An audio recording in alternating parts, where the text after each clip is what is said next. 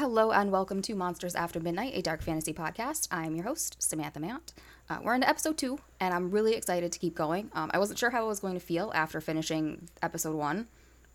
Full disclosure, I did record it twice. I know if anybody is following me on Twitter, I did say that I didn't want to, but after listening to it, it wasn't good. It wasn't something that I wanted to share with anybody. It wasn't something that I wanted to hear. Between trying to get used to the sound of my own voice, hating the way that my story sounded when I recorded it, and realizing that I was talking way too fast, even for me, I had to redo it. Listen, I already talk really fast, and it gets almost incoherent when I'm nervous or anxious, so being both when I was doing the initial recording for the podcast didn't make a good experience. I tried to get over it, knowing that I'm never going to think that I sound perfect, but the second time around sounded a lot more natural, a lot less scared. I hate saying this, but there might be a small hiatus coming up in the next month. I have a surgery coming up in the middle of April, so it's hard to say if I'll be in a state to actually record and post anything. If I do manage to get anything recorded, I don't know if I'll be in a state to be able to post it when the episode is supposed to come out, so there will either be a delay or an episode missing. If I do get something out, it probably won't be anything full length unless I have time prior to going to the hospital to get something out. We'll see. But following that, I actually do have some really exciting news on top of that. A couple of friends of mine have agreed to record an episode with me when they're visiting me. So there will be an episode or two of me and my friends hanging out while they talk to me about their haunted ass apartment. And I'm really excited about that. I'm nervous, but I'm also really excited they agreed. I don't know how to interview people, so I'm just going to sit down and we're going to talk about their apartment. We're going to talk about spooky stuff, and we're going to do it. It's one of those, it's going to be what it is. I don't profess to know what the audio quality is going to be. I did test my phone's microphone, so I'll be able to record on that and probably get decent sound quality, but I don't know how it's going to be in a room when it's trying to pick up 2 or 3 or 4 or 5 voices. I don't know if everybody who's going to be at my house is going to be participating. Once I'm back on my feet, I have some things that I want to get into the works, so hopefully in June I'll have an announcement about that. But until then, we're just going to have to move right along to the stories. Today I have a story that I wrote last year while I was going through chemotherapy. Without giving too much sort of personal details, I had breast cancer. I'm fine now, but for a while, things were really scary, and I didn't know if I was going to get better. So the story sort of came from that fear and from a random thought that I had one day at chemo about Tuck Everlasting. Does anybody else remember that book? It's been a really long time since I read it, but I definitely remember liking it, and it was really the first thing that gave me the idea of immortality.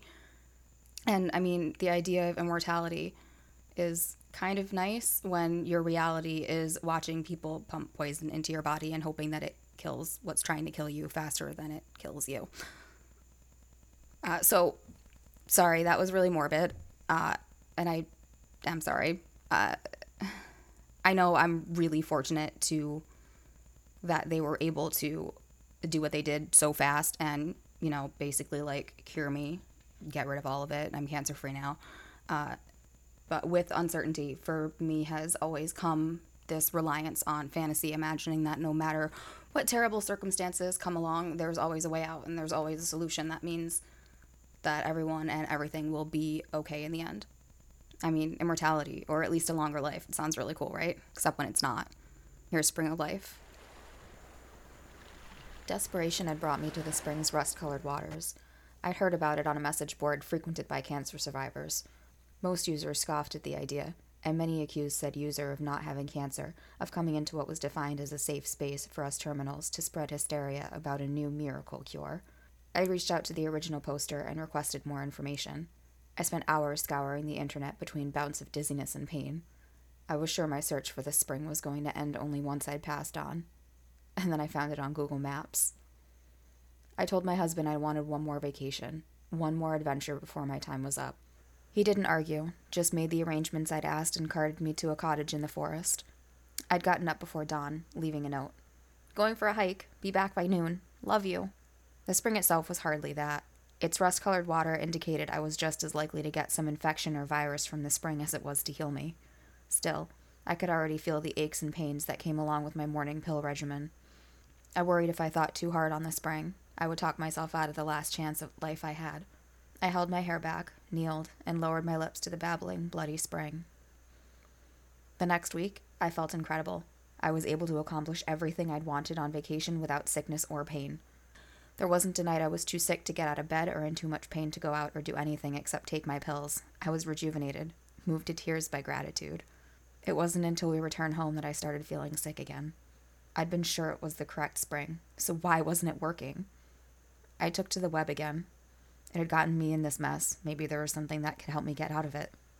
I gave up searching 6 months later. There was no magic answer to my questions, and I was too sick to spend my days thinking about the spring. The doctors are astounded I'm still alive. I think the spring doesn't heal those who drink from it. It doesn't grant a magical cure or any of those tuck everlasting thoughts that come to mind when I'd heard magic spring. The spring prolongs life, but that is all. It doesn't stop the growth of the tumors inside me.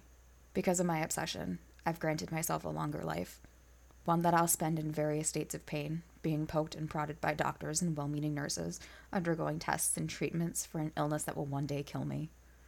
My desire to live longer had led to just that.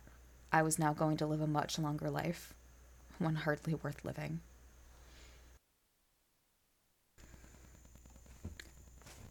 All right, there it is.